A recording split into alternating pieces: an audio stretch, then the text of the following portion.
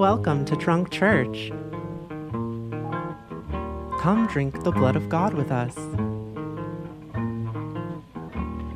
Bless you for being an angel, just when it seemed that heaven was not for me. I'm Cosima B. Concordia. And my name is Aurora Laybourne. Yeah, so I watched Salò, or 120 Days of Sodom, for the first time this morning. And wow, did I have a bad time. I don't think I've ever had a worse time watching a film. What? Well, I was not expecting that. I was so excited, and I was just like, I'm like grinning like an idiot, and I was just thinking, man, I wish I could see her face right now. I'm just so pumped. Okay, let's unpack this. I mean, that's not to say that it's not an incredible film. I just I think the point of the film is to make you feel bad. Like, we'll delve into the film itself, but I think the point of it is to both show the kind of infinite horror of fascism and then to also make you complicit in it or show your complicity in it. And yeah, it's a rough time. It's a rough going. Mm-hmm. I felt really similar to the moments, like when we talked about Mad God, when we talked about how every moment that there could have been a human connection or a kind of resistance, it's just immediately subsumed. It just disappears. Mm-hmm. And I feel like there's something really similar happening in Salò. Yeah, I completely agree with that the solidarity is incredibly lacking. And I mean that's also the point that under the horror of fascism, even the ones being victimized, like, the power makes everyone complicit. It strips away their humanity. Absolutely. Yeah. Just by way of introduction, can I get a little bit into Pasolini's background? Because I'm obsessed with him. Yes, please. Bring us in. Introduce us. So Pier Paolo Pasolini died very young. So he lived 53 years of age, and he was assassinated in 1975. So there's a lot of different theories as to why or how he died. He was also homosexual, so there's like thought that it's a hate crime, but his death is, I think, most interestingly and most compellingly linked to a series of interviews that he gave critiquing the Italian political scene. And also, so he was super critical of fascism, like he was an anti-fascist, but he was also critical of the left as well, because he saw fascistic tendencies creeping into the Italian left. So he always was a super polemic and super critical figure, wrote a ton of poetry, gave interviews, wrote reviews, so his writing is like super prolific and his writing is super fascinating. He's most known for his films. So this includes Salò, which we're reviewing today. I feel like I'm really being a professor right now, in professor mode, as well as really beautiful and highly sexualized adaptations of a lot of famous literary works. So he did 1001 Nights, as well as the Decameron, which in their own day are also, if you read them, they still are super naughty. Super interesting as political critiques of their time, and then he ends up imbuing them with his own work or making them super relevant to the political context of the day. And I think that the politics still holds up pretty well to an extent.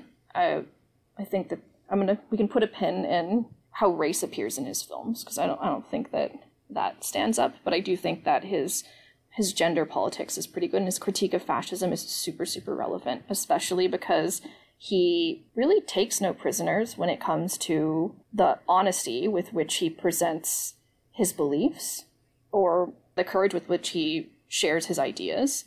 So I think that his films have always been controversial. And I love him especially for his critiques of the academic world. I think that those are super, super relevant. What were his critiques of the academic world? Okay, so he saw a certain kind of complacency in the left when it came to leftists that were in academia, because for him it was the duty of an intellectual to critique or to speak truth, or the intellectual was uniquely situated, given their commitment to learning and to knowledge, to be able to witness problems in the political milieu. And so he was super concerned with homogeny. He was super concerned with the fact that you can no longer just look and tell a fascist from a non-fascist. And that was something that he critiqued as a new face of fascism, a sort of faceless new fascism. I'm just going to pull quotes from this amazing essay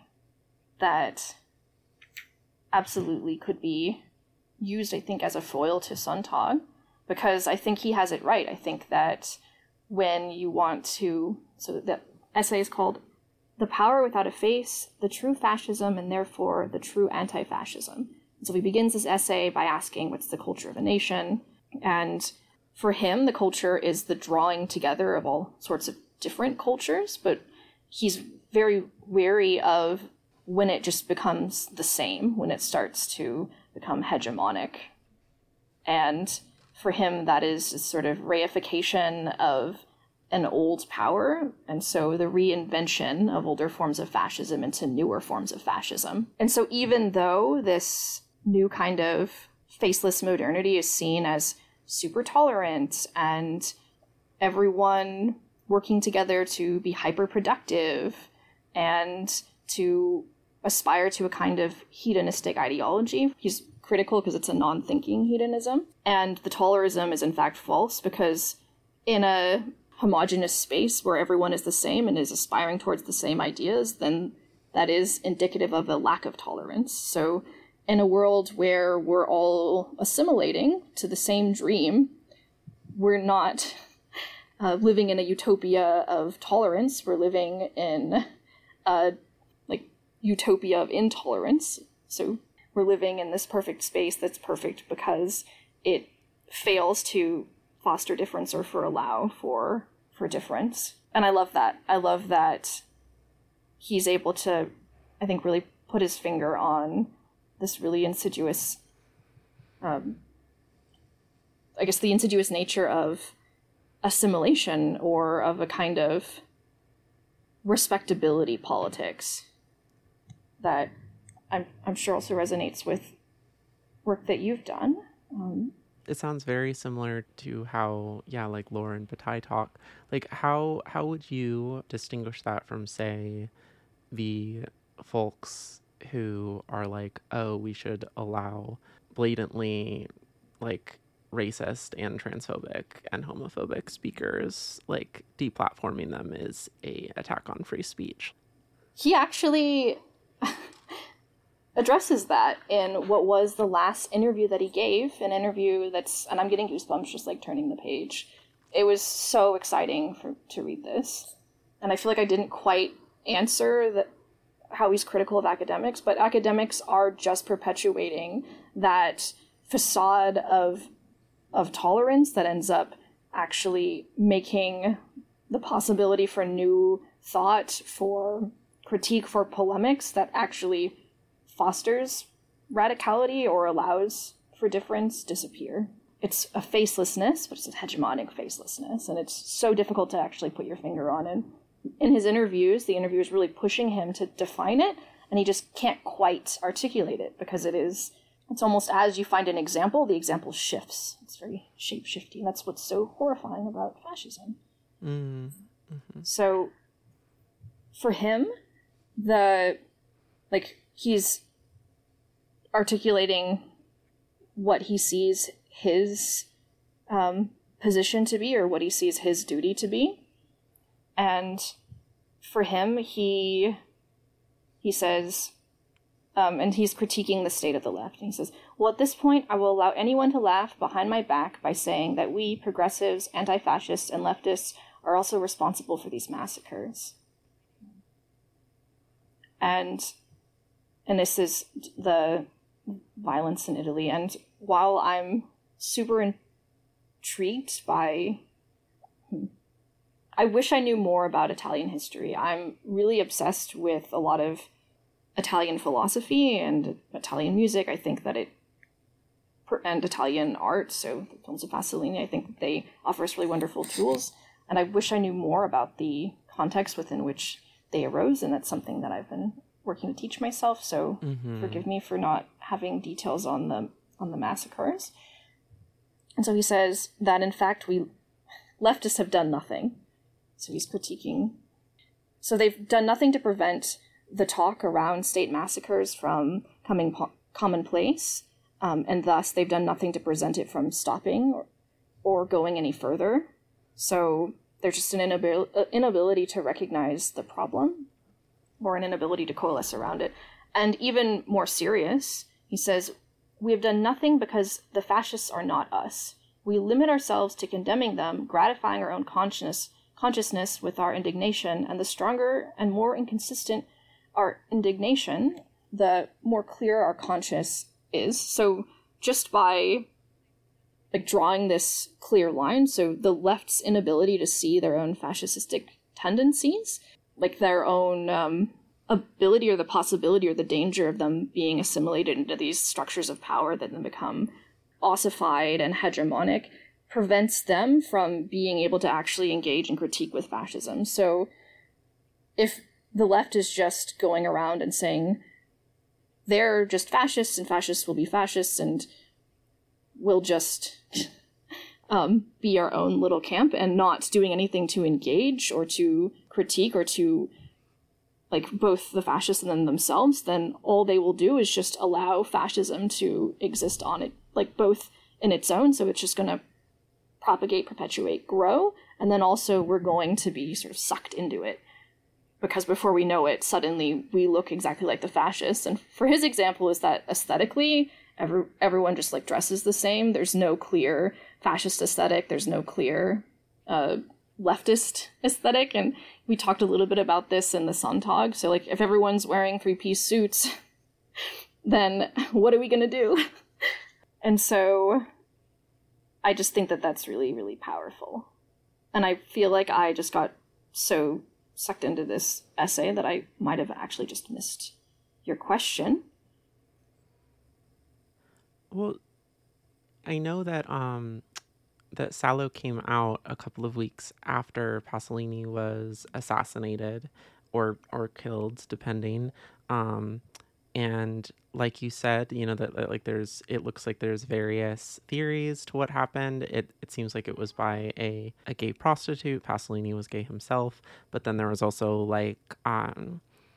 death to communism was yelled, and then there's also possible involvement by the mafia, and it's so fascinating to think about also just what it says about art, that this gay leftist who made this film about how basically about the horrors of fascism and how we're all complicit in the horrors of fascism and how it's been one of the most reviled and banned films of all time by so many people, and I think especially if we look at the media landscape today with these coming of this new puritanism where sometimes even just the portrayal of things things that don't even come anywhere close to Salò, is seen as a endorsement of the thing, and Salò has a lot to say about also the current state of art. Mm-hmm. Absolutely. There's something that's also very prophetic about his last interview. So he actually titled it himself, so it's titled In Danger, because he critiques the way that people are unable to see things for what they are, and he says intellectuals ought to be able to, and so he shies away from the word truth, but he wants to see things like authentically. He wants people to be able to find the best kind of evidence for their views or the best kind of evidence for critiquing the world. So he's pretty careful about his vocabulary, but he's critical of conspiracies and the fact that there's so many conspiracies around his death, and the fact that then the film took on this like really important like social and cultural role is just so fascinating. And I can kind of get chills with this. And so he says, and I quote, "We're particularly pleased with conspiracies because they relieve us of the weight of having to deal with the truth head on. Wouldn't it be wonderful if, while we're here talking, someone in the basement were making plans to kill us? It's easy, it's simple, and it's the resistance." So this, like, of making it a strange conspiracy, of us telling all these stories or mythologizing it instead of just seeing it for the kind of act of silencing that it was, we maybe take away some of the ability for it to, or we take away some of what its meaning was. So this is something I'm still thinking through, but I just thought that was really a profound insight, or I thought it was worth using his own ideas to understand his circumstance, especially because like he seemed to be aware of the risk that he was in, or he, I think very intentionally, might have taken it. Yeah. Like, he ends the interview like this. Like, I just wonder, I'll just read the last line from the interview. We can get into the film. And so he says, "I listen to them and all their little formulas, and it drives me insane. They don't know what country they're talking about. They're as distant as the moon. And the same goes for writers, sociologists, and experts of all sorts." And so as the interviewer is asking him to further, like, delve into his views, then he sort of waves the question. He says, "I don't want to talk about myself anymore. Maybe I've said too much already. Everyone knows that I pay for my experiences in person. But there are also my books and my films. Maybe I'm wrong, but I'll keep on saying that we're all in danger." I love that. That fascism is always at risk. Yeah. So then to contextualize, like this is Pasolini taking, the Marquis de Sade's 120 Days of Sodom, and then utilizing it and changing it up in pretty dramatic ways, and then putting it also within the context of World War II and like Nazism, which has its like a super complicated, fractured political landscape, both with with regards to northern and southern Italy, but then also like leftist movement versus the fascist movement, and even the intellectual movement and student movements. It's just that it's all over the place. So again, we're gonna have to do an episode on Italian fascism. But yeah. Something that I think also helps is that I think that Pasolini is using Sade the way that Bataille, like in a way that's super in line with Bataille, because he's not lionizing Sade. He's, as you mentioned, like you watch this film to feel bad, and it's a remarkably beautiful film. Like the shots and the colors, and even the scenes of like extreme like violation that is occurring. Like it's done so artfully, but you still like feel this something that is like stronger even than abject or revulsion. Like it's a kind of like a fear. Yeah, there is absolutely nothing sexy about this film. It is yeah, I don't think I've ever seen violation and horror like portrayed quite so effectively. Mm-hmm. But the reframing Salò in Italy and as a response to fascism, it ends up mobilizing Sade in a way that I don't think could have otherwise been possible, or I think uses Sade in spite of Sade. And so like one of the first scenes, I think even before the film starts, is a bibliography. So, and included is, it's like Simone de Beauvoir, Must We Burn Sod? But he obviously did a ton of research, or this film was meant to explore the themes of authoritarianism. How do I say authoritarianism? Authoritarianism? Yes. Fascism, corruption, greed. And also, like, I think, again, academia and academics, like useless academics that end up just perpetuating. Because there are all those strange scenes of the fascist, members of the military, the fascist people that are collecting beautiful young people in their palace or castle in Italy to sexually exploit them. There's all these scenes of them fully dressed in their uniform, just like discussing Nietzsche, just like talking philosophy. Mm-hmm. Yeah, discussing who the quote is by, if it's by Baudelaire or Nietzsche, juxtaposed with the scenes of the horror before it. It is this it's this reduction of horror to these, like, to what Shirley Lore would say is like talking about Nietzsche in a drone, right? like truly reducing the importance of the thing said to the most mundane, while also like committing the most horrific acts. Absolutely.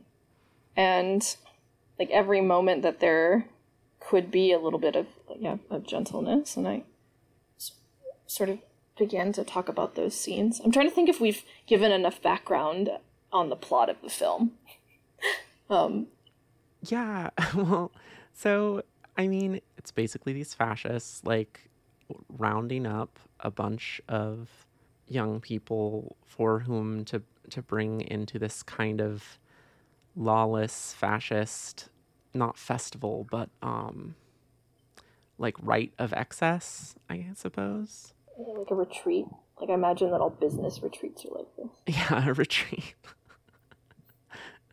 Yes, and I mean and like when they first arrive, they're told, like some of the young people like try to run away and they're like gunned down, and the ones that do make it, they're told that like when you enter, like this is complete, like there is no law here. Don't expect to access the ridiculous freedom of the outside world.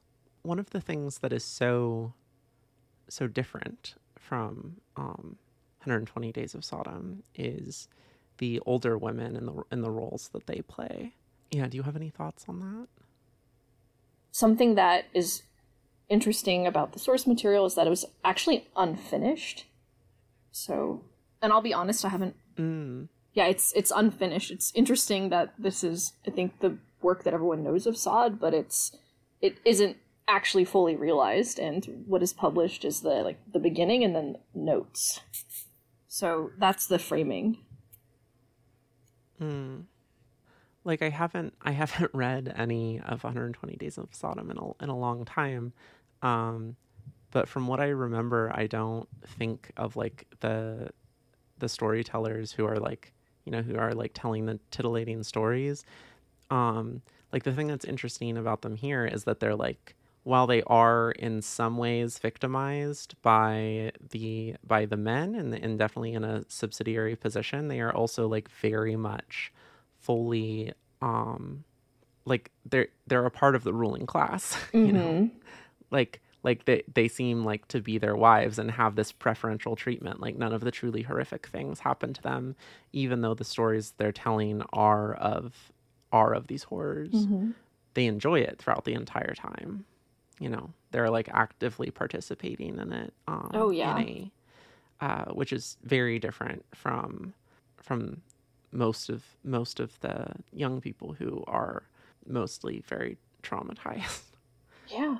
They're just reveling in the ability to see the terrible things that they've experienced occur on other people. So they're just delighted to be in a position to abuse people the way that they had been abused. one of the most disturbing parts of the film is that there's all of these different power structures going on at all times, and there's like constant that power is everywhere, and victimization is everywhere. Everyone is made complicit in it, even the most base victims. Like, one tells one of the fascists that this woman is keeping a photo under her pillow, and then she's found to have the photo under her pillow. So then she rats out these two women who are, like, having sex, and then they rat out this man who is sleeping with the maid. The first moment of like possible tenderness, or the first moment where it seems like people are trying to be tender or trying to make sense of their situation, is when the two young people, like in the beginning, are forced to get married. Like they pick them out, and they're like, they want them to like copulate in front of everyone, and they're both like a little bit afraid, like they're super scared and very deer in the headlights as anyone would be in that horrifying situation, and they just like start gently stroking each other. Like they're just trying to make the situation work because they're going to be killed if they don't. And then the guards or the magistrate like immediately break it up and immediately like violently like rape everyone involved. Mm-hmm. Well, and then even on top of that, like the first two magistrates come down and like rape both of them, but then like one of the top guys comes down and then immediately fucks one of the guys who's fucking either the bride or the groom. I don't remember. But it's just like there's this constant ongoing like violation of power. Mm-hmm. And also that the men at the top like will also actively like choose to debase themselves. So for instance, like there's at one point there's this woman who who's like naked and is serving, and then one of the men trips her and she falls, and then proceeds to rape her, and then one of the main men does this whole kind of like act on showing everyone his ass, and then like takes the place of the woman and is like, oh, my ass is better, but then like enjoys the act next to the one who is most debased, even though he's at the top. And I'm just thinking about the studs and like the rules that they have to always be erect. I shouldn't laugh talking about this film, but that was just like so... Yeah. Those characters were so ridiculous, but they're the ones that also just walk away. Like, after everything, like, after all of these trials, and after... Some of them are the most vicious figures in the film. Like, the cruelest. Like, even though they're... Like, a couple of them are, like, sleeping with the main men. Like, I feel like it's one of the studs that trips the serving woman in that moment, right? Yeah, no, it is. And I mean, it's also the stud that at the very end, after like all of the horror like comes to the, I'm pretty sure it's the studs who then have that like very mundane scene where they like kind of dance together, and one asks the other if he has a girlfriend, and then just like talks about the girlfriend very casually, like as if nothing, like none of these horrific like rapes and murders just happened. Mm-hmm. Oh my God. Something that I witnessed while I was waiting tables back years and years ago. There were these two couples that came in the restaurant, and like after a couple of rounds of drinks, and I don't know what they were talking about, but the women were having this like super intense conversation, and at one point they were both just sobbing, and like one woman was leaning over the table and sort of cradling the other, and they were like counseling each other. And the partner of like the male partner of the one that was just like sobbing the most, and this was like in the middle of a restaurant at like 7 p.m.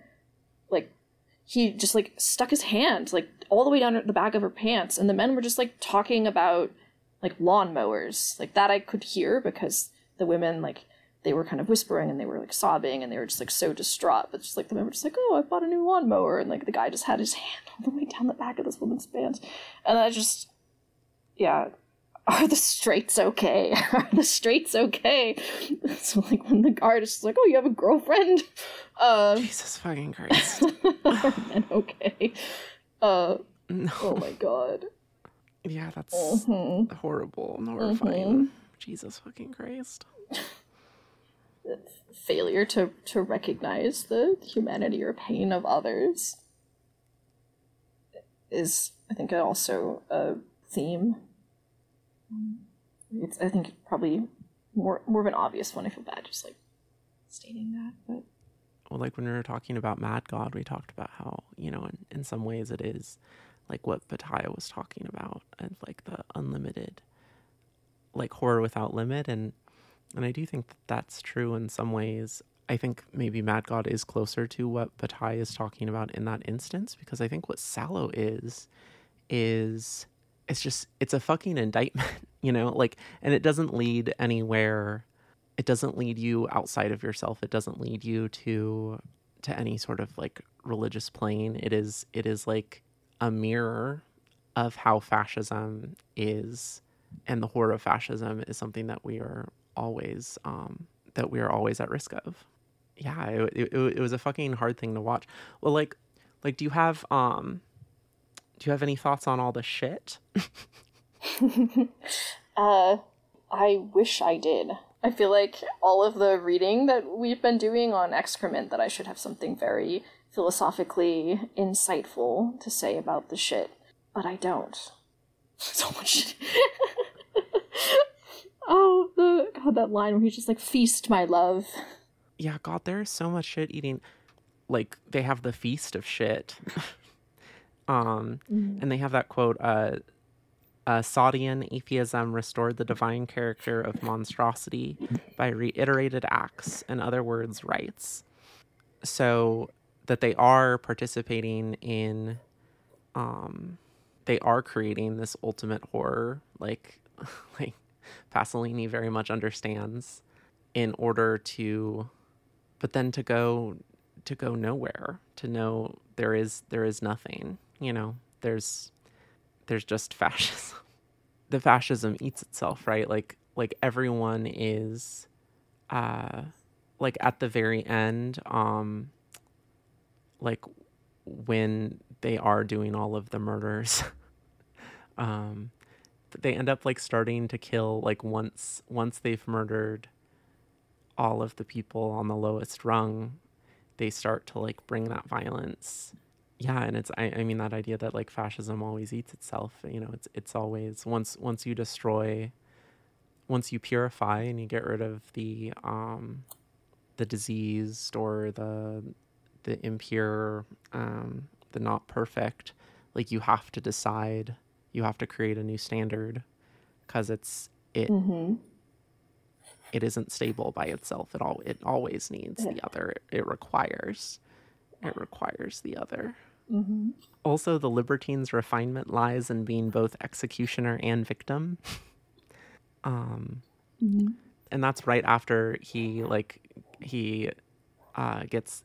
tells the girl to pee on his face, and this is again one of the top men, and I mean, I think like that's the thing, that like these top level fascists, like they never experience the end harm, like they are never going to be murdered. They always maintain the power. Like they're never at risk in any meaningful way of being like, there's never any sense of revolt. But then also part of the rituals for them, and part of the play is that, and in which they gain power, is that they also debase themselves in, even as they also like degrade. They make themselves the sovereign exception. So it's a show of power to be able to do the thing that would mark someone else as other or as lesser, but to be able to get away with it. So even more so than being able to get away with violating someone else, but to be able to be violated in front of another person. As you mentioned, that scene of the woman who's like in chains serving being tripped by the stud, and the stud then begins to rape her, and the magistrate, so he's he's showing off his power. Yeah, no, you're totally, yeah, that's the perfect explanation. Thank you for articulating that, because yeah, it was eluding me. Vile sovereignty. It's the fact of the, like, disgustingness or the obscene shows of, like, ridiculousness. Like, there's something that's, like, very ridiculous about the way that the magistrate just, like, bends over and just, like you mentioned, like, puts his butt out. It's comical and it's almost farcical and, like, super ridiculous. Like, in front of someone that's, like, just sobbing and, like, having this extreme violence against them. It's more than just putting salt on a wound. It's shoring up their power. Thank you for pulling that example out of the film, because I like that analysis. I wrote down this quote. It's seen those who don't enjoy what I do and who suffer the worst that provide the fascination of telling myself I'm happier than the scum they call the people.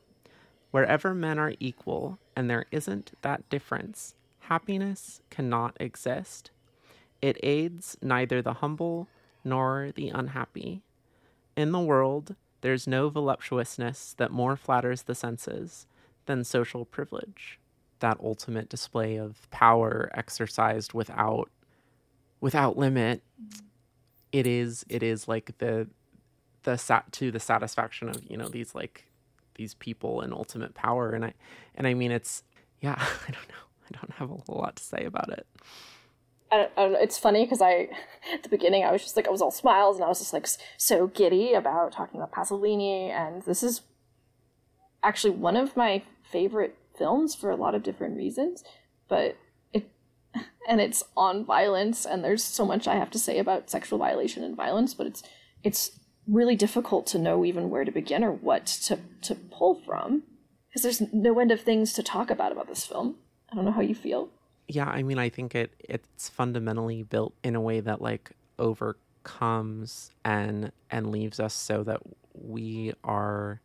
it is difficult to comment on and pull something neat out of, you know, because we are implicated in it. Like the end, in the same way that every single character throughout the entire film is implicated in some way, that they're all pulled into the power of fascism, even as they're horrifically victimized by it. There's also, at the very end, like, as the viewers itself, were also implicated, like, because the final acts of torture are done in this courtyard, sort of, and lots of the top dog fascists are, like, watching through these binoculars, and sometimes they're watching close up and they're watching through a window, so it's like we see these through several lenses, and so we only see, like, bits and pieces of the horror. And then at other times they, like, switch the binoculars around, so then we see, like, the full scene of the horror, but with this kind of, like, almost, like, ironic detachment that, like, in watching the film, but also just in living in the society in which the film is demonstrating all those violences, we're all pulled into being a part of that violence. It goes back to Pasolini saying, like, the problem is that we see the fascists as other. We don't see them as us. Yeah, and I mean, I definitely see that as a major problem on the left today, for sure. And I think, like, attitudes that make abolitionism incredibly difficult, where people may conceptually have ideas, like abolitionist ideas, but then when it actually comes down to it, there's this idea that the world can be easily separated into the abusers and the abused, you know, the Nazis and the victims. And while obviously, like, when you watch Salò, there is no equivocation to be made between the young people who are ripped away from their homes and then are, like, forced to do all these horrible things and are violated in all these horrific ways, and these, like, older men who are holding the power and absolutely doing that. But that's the point, is that like, the fascism and violence and abuse, it's a process that that is implicating of everyone involved. Mm-hmm. Yeah, and it reproduces itself. So if I can read a bit of a long quote from, again, this really awesome and super short, but very, like, this is a super dense essay. It took me a long time to get through it. It was only a couple pages. So the Power Without a Face. So Pasolini says, in reality, we have acted with the fascists. I'm mostly speaking of the young fascists. As racists, we, as racists, have hastily and ruthlessly believed that they were predestined to be fascists, and, confronted with this decision, we believed that there was nothing to be done about their fate. Let's not hide this fact. We are all aware in our true conscience that when one of our young made the casual decision to be a fascist, it was a groundless and irrational gesture. A word could have been enough to prevent this from happening, but none of us ever spoke with them or to them. We immediately accepted them as representatives of evil. Maybe they were 18-year-old young adolescents who didn't know anything about anything, and they rushed headlong into any horrible adventure simply out of desperation. And so, he says, but we could not have distinguished them from the others. I don't mean from the other extremists, but from all others. That's our dreadful justification. So in short, they are young people, just like others. Nothing distinguishes them in any way. So, and this is what he finds to be so horrifying about the new fascism versus the old fascism. So he says the old fascism, even with rhetorical degeneration, made people distinguishable, but the new fascism, which is anything but that, no longer makes distinction possible. It is not humanistically rhetorical, but pragmatic in the American way. Its goal is the brutal totalitarian reorganization and homogenization of the world. So, those are his words. Yeah, and I mean, like back to, or to like Hannah Arendt's, banality of evil. That, or like we were talking on last week, how I would worry if fascism completely took over America, more than it already exists, for anyone who's not a citizen, and lots of different types of people. That like lots of like people who like self-identify as progressives or liberals, like how many of them would immediately become fascists, like in Germany, Nazis were, lots of them believed themselves to be very normal people. Mm-hmm. He even mentions Eichmann in the last interview, so in Danger, because he mentions the importance of contestations. Contestation has always been an essential act. In order to be meaningful, contestation must be large, major, and total, absurd, and not in good sense. It can't merely be on this or that point. So Eichmann had a lot of good sense.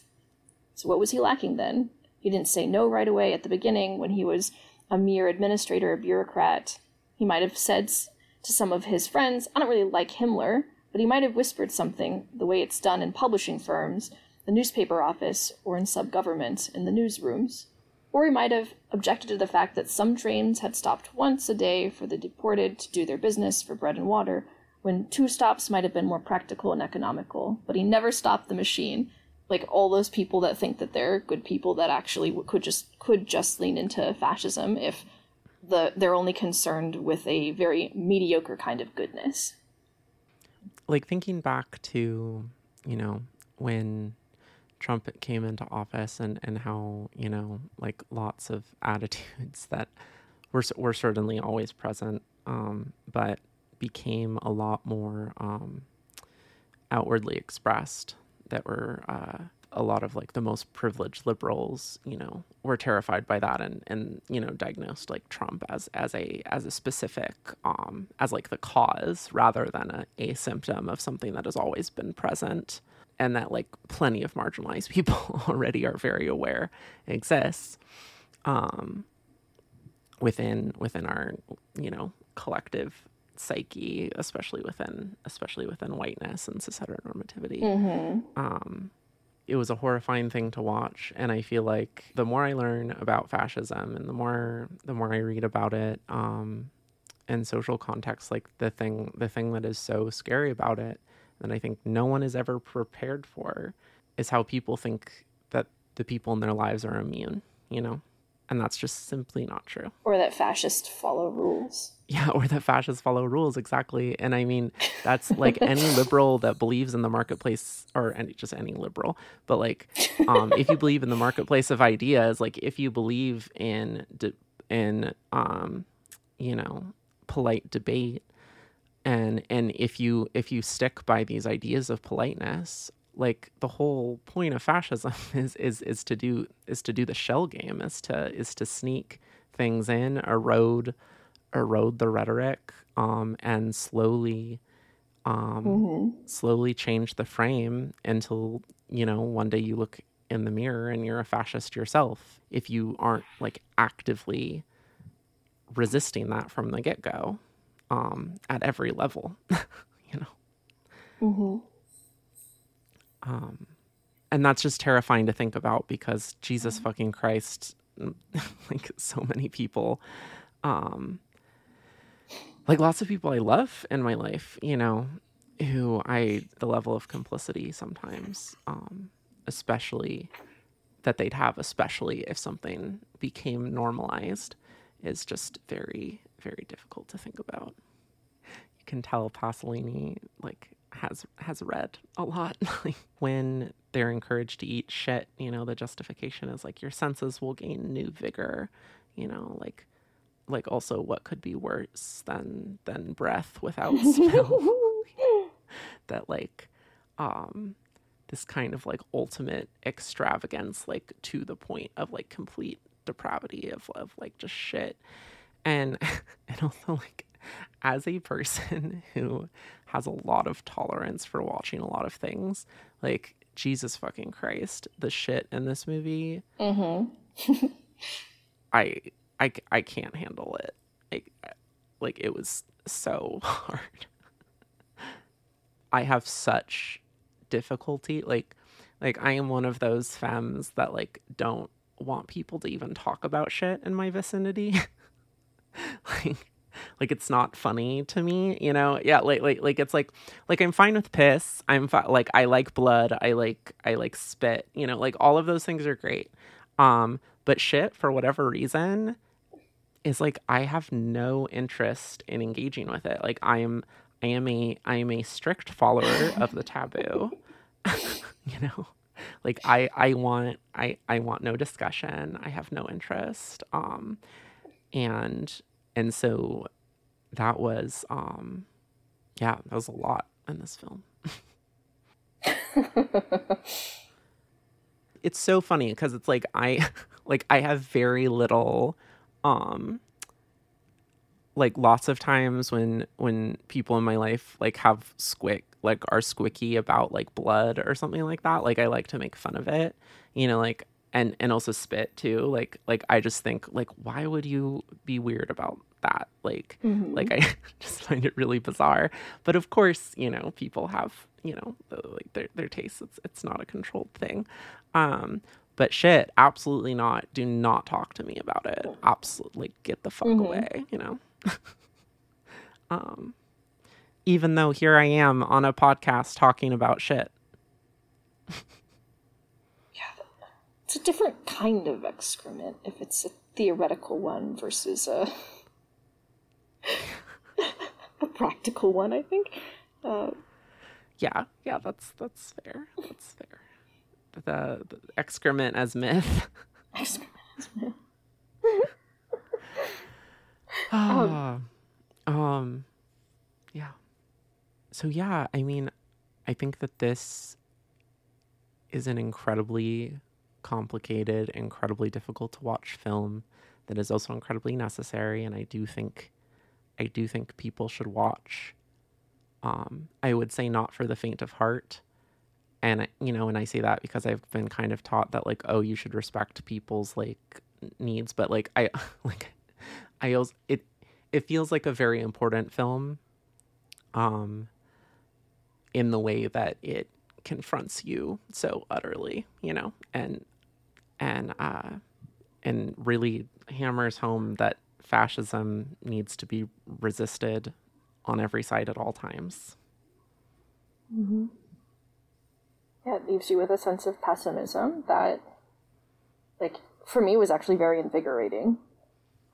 I find like futility to be more of a challenge, or I find pessimism to be more of a call to action and more of a reason to find spaces to be hopeful than a reason to not act. So that was it's my optimistic, or not optimistic. I think there's a distinction to be made between hope and optimism. That's my hopeful takeaway. I love that for you. I definitely don't think I'm like that. Like, all of the existentialist cries was like, the first thing you have to admit is like, should I kill myself? Like Camus or whatever. That's, I don't know. I'm definitely Nietzschean in the sense that like, like meaning is something we create for ourselves and for one another. Absolutely. But yeah, this film fucking got me, and it got me into like a kind of dark place after like a kind of already difficult weekend. So like exhausting weekend. So, yeah, I feel the weight of it.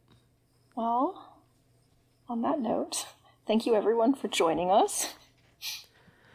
Yeah, thank you so much for listening. And if you are listening to this episode, you are already signed up for the Patreon. So we love that. Thank you for supporting us. And you're the real MVPs. Thank you for listening. Leave comments and